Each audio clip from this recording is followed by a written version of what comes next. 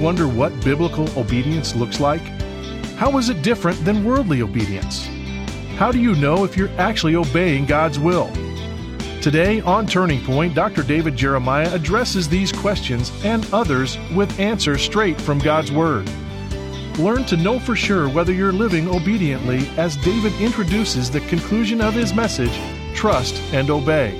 And thank you for joining us today. This is Turning Point. I'm David Jeremiah. We are studying the book of 1 John, and we're going to finish that up in just 2 weeks as we get on the threshold of the Christmas season. We'll take off with some Christmas programming. But right now, we have just enough time to finish this book, and I'm glad that you've joined us. Hey, there's a study guide for this, Living in the Light, Studies in 1 John, a beautiful study guide that takes you through every passage that we're going to talk about and that we have talked about, all the outlines and all of the illustrations and places where you can find additional help and understanding of this passage. These study guides have been, they've circulated all over the world. People use them for small groups, for personal study. And we want you to know the one for 1 John is available now from Turning Point. You can get that at davidjeremiah.org. There you will find all the information you need to order it right into your own home. And by the way, friends, it's December, so I have to tell you, we are celebrating the beginning of the season, but we're also celebrating this month because in the month of December, we create and produce a leather devotional for the new year. This brand new year is ahead of us. 2022 will be here before you know it. And our devotional this year is Every Day with Jesus. Beautiful blue and tan leather cover with silver embossed letters on the front and beautiful teaching in the book. I have people all over the world who tell me I read that little book every day. And we want you to have your copy, and there's a way you can get more than one copy to share with your friends. You can find all of that at our website. But if you want just one copy, just for your own self, make sure you give a gift to Turning Point during the month of December in our year-end giving campaign. Simply ask for your copy of Every Day with Jesus, and we'll send it to you as our way of saying thank you. Well, Part 2 is coming up on this message called Trust and Obey. 1 John chapter 2, verses 3 through 11. Notice in verse 5 of chapter 2, we see this again. By this we know that we are in Him. And this teaches us that obedience is the secret of our fellowship. Now let's back up a minute and get this all together, because John is telling us some really important things. He is saying, first of all, obedience is the sign that we're in a relationship with God. But he says, let me tell you something else. Obedience is the secret to having a good relationship with God. It's not only the evidence that you are in God's family, but it's the secret to having a great relationship with your Father. You want to have a great relationship with your parents, kids? Let me tell you how to do it. Just do what they tell you. I mean, it'll work wonders. You won't find that in many parenting books, but I'm going to promise you, on the authority of the Word of God, if you want to get along with mom and dad, here's all you have to do. Whatever they tell you to do, just do it. Amen? And if you want to get along with your Heavenly Father, whatever He tells you to do, just do it. Don't debate it. Don't argue about it. Don't go through the Bible looking for the loopholes. Just do what He says. You know what? I got to tell you that from my experience, most of us spend a lifetime trying to learn the simplicity of that lesson. We go through all the detours. We take all the back roads. We try to find other ways to accomplish the same goal. And we ultimately end up right back with this simple truth. If I'd have just done what He told me to do in the first place, I wouldn't be in this mess. The Bible says, if we love Him, we will keep His commandments, and by this we know that we are in fellowship with Him, that we are in union with God. We desire communion with God, and John says the way to communion is through obedience. Now notice verse 7, the expectation of this obedience. Brethren, I write no new commandment to you, but an old commandment, which you have had from the beginning. The old commandment is the word which you heard from the beginning. What is John saying? He's saying, I'm telling you to love God and to keep His commandments, but I want you to know this is not new. I didn't just come up with this. This isn't just New Testament doctrine. In fact, this goes all the way back to the books of Leviticus and Deuteronomy. This was embedded in the heart of every follower of Judaism, that there were two major things they were to be concerned about. One day a lawyer came to Jesus and said, Lord, what is the great commandment of the Word of God? And Jesus answered in Matthew 22, verses 36 and following, he said, you shall love the Lord your God with all your heart and with all your soul and with all your mind. This is the first and great commandment. And the second is like it. You shall love your neighbor as yourself. On these two commandments, Jesus said, hang all of the law and all of the prophets. Jesus said, you want to simplify what the life of fellowship with God is? Here it is. Love God with all your heart. Love your neighbors as yourself. That's obedience to the command. Now, John's saying, you've had this from the beginning. From the beginning of your knowledge of God. From the beginning of your relationship with God. You have known Deuteronomy 6:5 and Leviticus 19:18 that you're supposed to love God and you're supposed to love your neighbors. But you know, it doesn't take us long to violate those commands. I read somewhere this week that before these commands were ever given, they were in the heart of God. Adam broke the first one when he loved his wife more than he loved God, and Adam's son broke the second one when he went out and killed his brother. We are always in the process of either obeying this command or violating it. And when John speaks of the old commandment, which was from the beginning, he's reminding us that the commandment of love goes back beyond the New Testament. In fact, the old commandment is the summary of the 10 commandments. Did you know that? You say, how would you summarize the 10 commandments? It's easy. The first 4 tell us how to love God, and the last 6 tell us how to love our neighbors. You go home and look up the 10 commandments and you'll see that's true. The first 4 commandments have to do with our relationship with God. The last 6 commandments have to do with our relationship with our neighbors. The 10 commandments are given so that we would love God with all our hearts and love our neighbors as ourselves. That's how simple it is. The expectation of obedience comes to us from the Old Testament.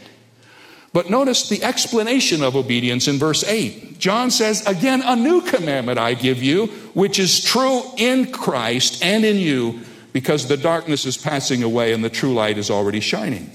John is talking here about an old commandment and a new commandment. What in the world is this new commandment? He mentions it again in John chapter 13. He says, a new commandment I give to you, that you love one another as I have loved you, and that you love one another. By this all men will know you're my disciples, if you have love one for another. John 15:12 says, this is my commandment, that you love one another as I've loved you. So what's new about this commandment? We just got done telling you it was from Deuteronomy and Leviticus, which is about as far back in the Old Testament as you can go. How is it new? Oh, listen, here's the key. The commandment was new in that it has been raised to a completely new standard in the life of the Lord Jesus Christ. And it was of Jesus, we read, that he loved men and that men were to love each other. I want you to listen to a statement that I copied out of a book I read this week by William Barclay, who is an historic commentator on the Scriptures. Listen to how he explains this. It is profound. In Jesus, love reached out to the sinner. To the Orthodox Jewish rabbi, the sinner was a person whom God wished to destroy. There is joy in heaven, they said, when one sinner is obliterated from the earth. But Jesus was a friend of men who were outcast and women who were sinners. And in Jesus, love reached out to the Gentiles. As the rabbis saw it, the Gentiles were created by God to be fuel for the fires of hell. But in Jesus, God so loved the world that he gave his Son. Love becomes new in Jesus because he widened its boundaries until there were none who were outside of its embrace. In Jesus, love became new in the lengths to which it would go. He could even pray for mercy from God on those who were nailing him to his cross. The commandment to love was old in the sense that men had known it for a long time. But the commandment to love was new because in Jesus Christ, love reached a standard which it had never reached before. And it was by that standard that men were commanded to love. You remember what John said? As I have loved you, so you ought to love one another. The difference then is that this new commandment we have gotten from God comes with the power for us to obey it. Through the shared life and fellowship with the Lord Jesus, we can love like that. If you become a Christian, and along the way you've inherited some strange people who have become your enemies and you are angry at them, what I can promise you is that as the Spirit of God begins to work in your heart, He's going to soften your heart toward those people and begin to help you embrace them through the love of God. And one day you're going to go and resolve the issues with that person, and you're going to wonder, how did I ever do it? And there's going to be a voice whispering in your heart, you didn't do it. Jesus did it through you. Because Jesus is the one who taught us how to love in a new and better way. We cannot love our enemies and bless those who persecute us in our own strength. That's not natural. Is it? No, it's supernatural. It comes from the power of God. Have you ever experienced that? The conflict resolution that comes not with a counselor or a lawyer or an advocate, but a counsel that comes from Almighty God and brings you together in Him. And the Bible says that when we begin to love like that, we are demonstrating our fellowship with God, because only God can make that happen.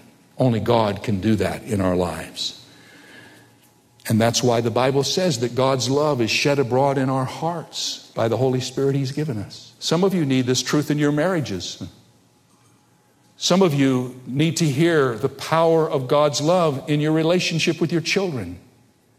Some of you need this truth operating in your workplace, because we live in an unlovable world with a lot of unlovable people. Can I get a witness?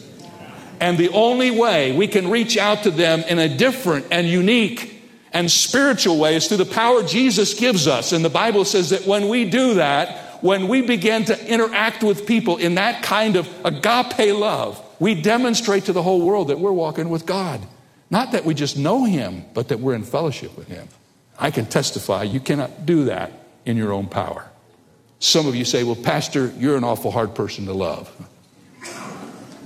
And I'm going to say to you, some of you are hard to love too. But we both have the same God, don't we? And the God that we have who lives within us enables us to do what we cannot normally and naturally do. You say, Pastor Jeremiah, has anybody ever lived that way? Well, let me tell you about the example of obedience. And look with me at verse 6. He who says he abides in Him, in Christ, ought himself also to walk just as He walked. We are to walk even as Jesus walked. If we can discover the secret to His walk, we can discover the secret to His fellowship and to His power. And it's not really a secret at all. It's very clearly revealed in the Word of God. How did Jesus walk? You're going to be surprised by this, some of you. Jesus walked in total dependence upon His Father. Just as we have to walk in dependence upon Jesus, Jesus walked in dependence upon His Father. When Jesus was on this earth, He didn't do His own thing. He didn't just do whatever came into His mind. He was totally submissive to the Father in heaven. A lot of people miss that in the story of Jesus' walk on this earth. John 8:29, He who sent me is with me. The Father has not left me alone, for I always do those things that please Him. John 5:19, then Jesus answered and said to them, most assuredly I say to you, the Son can do nothing of Himself, but what He sees the Father do. For whatever He does, the Son also does in like manner. John 14:10 and 11, do you not believe that I am in the Father and the Father in me? The words that I speak to you, I do not speak on my own authority, but the Father who dwells in me does the work.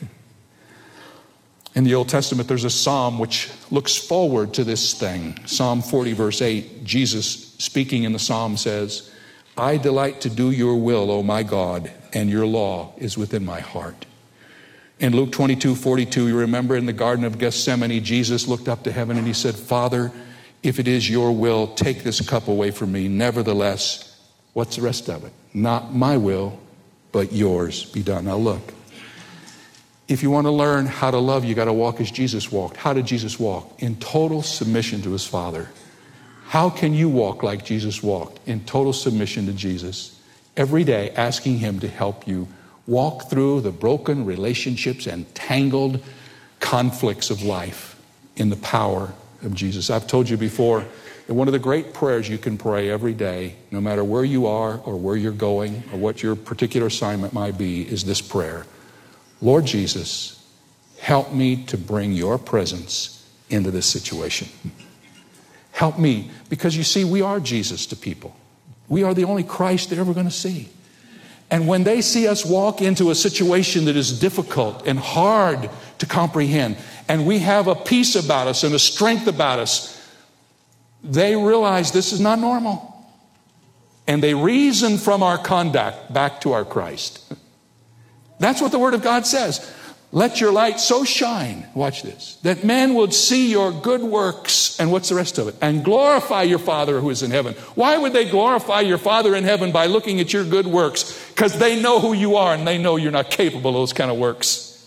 So when they see those works in you, they just look up and say, that's got to be God. That's got to be God. That's what John is teaching us. Our fellowship with God is demonstrated by our love, and the example of our love is found in the way Jesus walked. How did he walk? Every day in lockstep with his Father. That's the only way we can live this life. You cannot live an obedient life in your own strength. To live it in the strength of the Lord. Are we together on that? Amen? Well, we're together, all of us, on this truth that we can't live it in our own strength. We all know that because we messed up already this week, right? Now notice the last part of this passage and then we're finished. We've looked at the expectation of obedience and the explanation of it and the example of it. Now notice finally the expression of it. John is going to give us an illustration here that is so airtight there's no wiggle room in it at all. You can't get out of it. You can't get away from it. It's so clear you cannot deny its truth. Notice what he says in verse 9. He who says he is in the light and hates his brother is in darkness until now. He who loves his brother abides in the light, and there's no cause for stumbling in him. But he who hates his brother is in the darkness and walks in darkness and does not know where he's going because the darkness has blinded his eyes. John gives us this concrete illustration of what it means to walk in obedience. It is an illustration we can't dodge, and we face this test every day in our lives. We can measure our obedience by this test. Do we love our brothers? He's not talking here about people in the world. The word brother has to do with members of the Christian family. You say, well, Christians don't ever have trouble with other Christians, do they?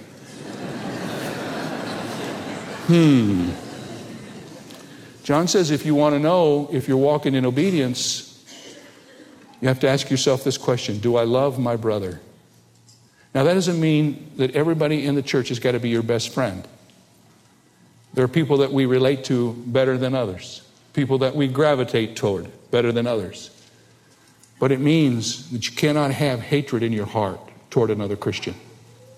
And John says 3 times that when you say you're walking in the light and you have hatred for your brother, you are in the darkness, you walk in the darkness, and the darkness blinds your eyes. Have you ever seen anyone so hateful towards someone else, and this is a Christian, that their whole life is screwed up because of it? Have you ever seen that? I have seen that often as a pastor. Somebody who gets fixated on hatred, maybe toward a family member or a loved one, and that hatred takes over their whole life and it blinds them to everything. They can't understand reality any longer. John says, don't go there because there's a terrible penalty associated with it. You become blind to what God wants to do in your life. This truth about our love for our brothers is so prevalent in the Scripture. 1 John 3:14 says, by this we know that we have passed from death to life, because we love the brothers. He who does not love his brother abides in death. I love 1 John 4:20 and 21. See if you don't get the logic of this. If someone says, I love God and hates his brother, he's a liar. For he who does not love his brother whom he has seen, how can he love God whom he has not seen? And this commandment we have from him, that he who loves God must love his brother also. And you remember the beautiful passage in Paul's letter to the Corinthians. We often read this at weddings. But listen to how Paul teaches us this truth. Though I speak with the tongues of men and angels and have not love, I have become a sounding brass or a clanging cymbal. And though I have the gift of prophecy and understand all mysteries and all knowledge, though I have all faith so that I could remove mountains and I have not love, I am nothing. And though I bestow all my goods to feed the poor, and though I give my body to be burned, but I have not love, it profits me nothing. Why? Because love is the core. Love is at the center. Love is of God. God is love. And we love God because He first loved us. And because God loved us first and we love Him, God says we ought to love one another. And when we love one another, we are keeping His commandment. By this shall all men know that you are my disciples. How? Because you love one another. The Christian faith is not something that is locked up in a theology book. It's an everyday relationship with the living God, and if we're claiming to be Christians, there should be some evidence of that in our lives. The Bible says the test of our faith is obedience. The test of our love is obedience. But let me be clear, obedience is not performance. Obedience is not just, okay, I'll do it. Do you ever have your kids do that? You know, a little kid that was told to go sit in the chair, and he said to his mom, well, I'll sit on this chair, but I'm standing up inside. You know, that's the way we are sometimes with God. God tells us to do something, we do it reluctantly. Listen, I want to end with something that I hope will help you see the difference between those two attitudes. The Discipleship Journal, a couple of issues ago, there was an article by the editor of the journal, Susan Masonic, and she writes these words: the line between obedience and performance can be a blurry one. Yet it's an important distinction to grasp, because obedience leads to life, performance leads to death. Obedience is seeking God with your whole heart. Performance is having a quiet time because you'll feel guilty if you don't. Obedience is finding a way to let God's word dwell in you richly. Performance is quickly scanning a passage so you can check it off your Bible reading plan. Obedience is inviting guests to your home for dinner. Performance is feeling anxious about whether every detail of the meal will be perfect. Obedience is doing your best. Performance is wanting to be the best. Obedience is saying yes to whatever God asks of you. Performance is following a list of man-made requirements. Obedience springs from the fear of God. Performance springs from the fear of failure. Life is like sitting in the pilot's chair for the first time. But there's someone out there who's telling you how to fly. Take what he says seriously. He's the captain of your salvation. He can guide you safely to your destination. But you have to trust him, and you have to obey him. Amen. Amen. Well, tomorrow we're going to talk about growing strong in your faith, and we're going to examine how John uses physical growth to illustrate spiritual growth. It's a very helpful lesson. I hope you'll be with us as we continue our study in 1 John. Friends, we're going to Israel in March, and we'd love to take you with us, March 22nd through the 1st of April. We're going to spend these 11 days in the Holy Land. It's a beautiful place, and it's now a safe place to go. You'll love being there. You'll never forget your visit to Israel. But with March just around the corner in the new year, you can almost feel the walls closing in on the registrations for this event. So you don't want to wait too long. Go to the website, get the information about where you go to get everything you need to know about going to Israel with us.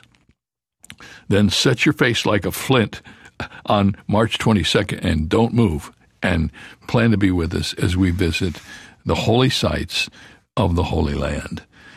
And then, as you know, we're making available our very special devotional book during the month of December. It's very sensitive to the days of the month, but the day of the year is not there. So there's no 2022 in there. It's a perennial devotional. It means you can use it this year, share it with somebody else next year. You want to go through it again next year, you can do that.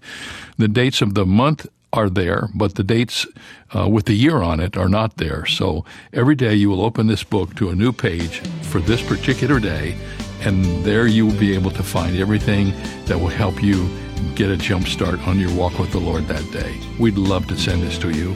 When you send a gift of any size, simply ask for your copy of Every Day with Jesus. We'll see you next time right here on this good station.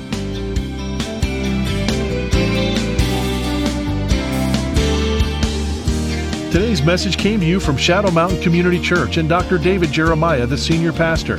To let us know how God is using Turning Point to deepen your faith, write to Turning Point for God of Canada, P.O. Box 18098, Delta, BC, V4L 2M4. Visit our website at davidjeremiah.ca/radio or call 800-946-4300. Ask for your copy of David's encouraging new 365-day devotional for 2022, Every Day with Jesus. It's yours for a gift of any amount. You can also purchase the Jeremiah Study Bible in the English Standard, New International, and New King James versions, with helpful notes and articles from decades of study by Dr. Jeremiah. Visit davidjeremiah.ca/radio for details. This is David Michael Jeremiah. Join us tomorrow as we continue the series Living in the Light, here on Turning Point with Dr. David Jeremiah.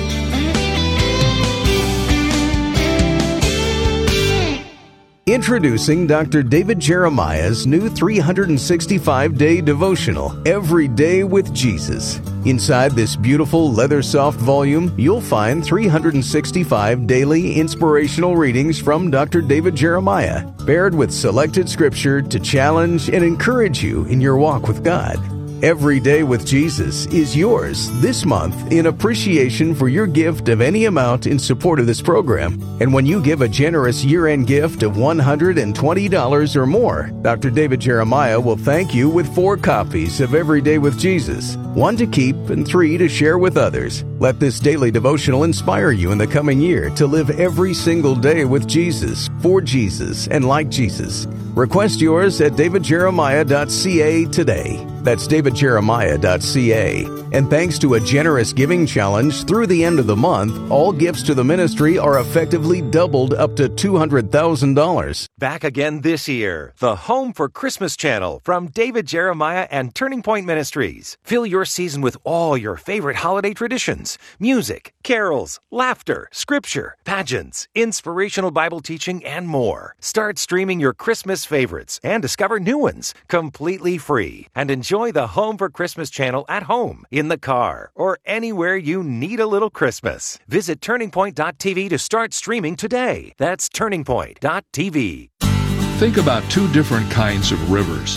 One is a narrow, rapid whitewater river roaring through a canyon.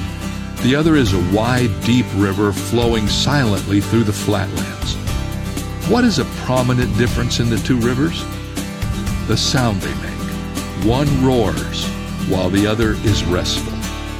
I've heard a proverb that says, when the river is deepest, it makes the least noise. And I found that people are like that. The deeper the spiritual life of a person who follows Christ, the less noise he makes. Those people have a quiet, abiding trust in God, deep, wide, and restful. This is David Jeremiah encouraging you to get on the road to new life. Discover how deep God is on Route 66.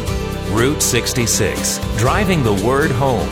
Log on to Route66Life.com. Start your journey home today.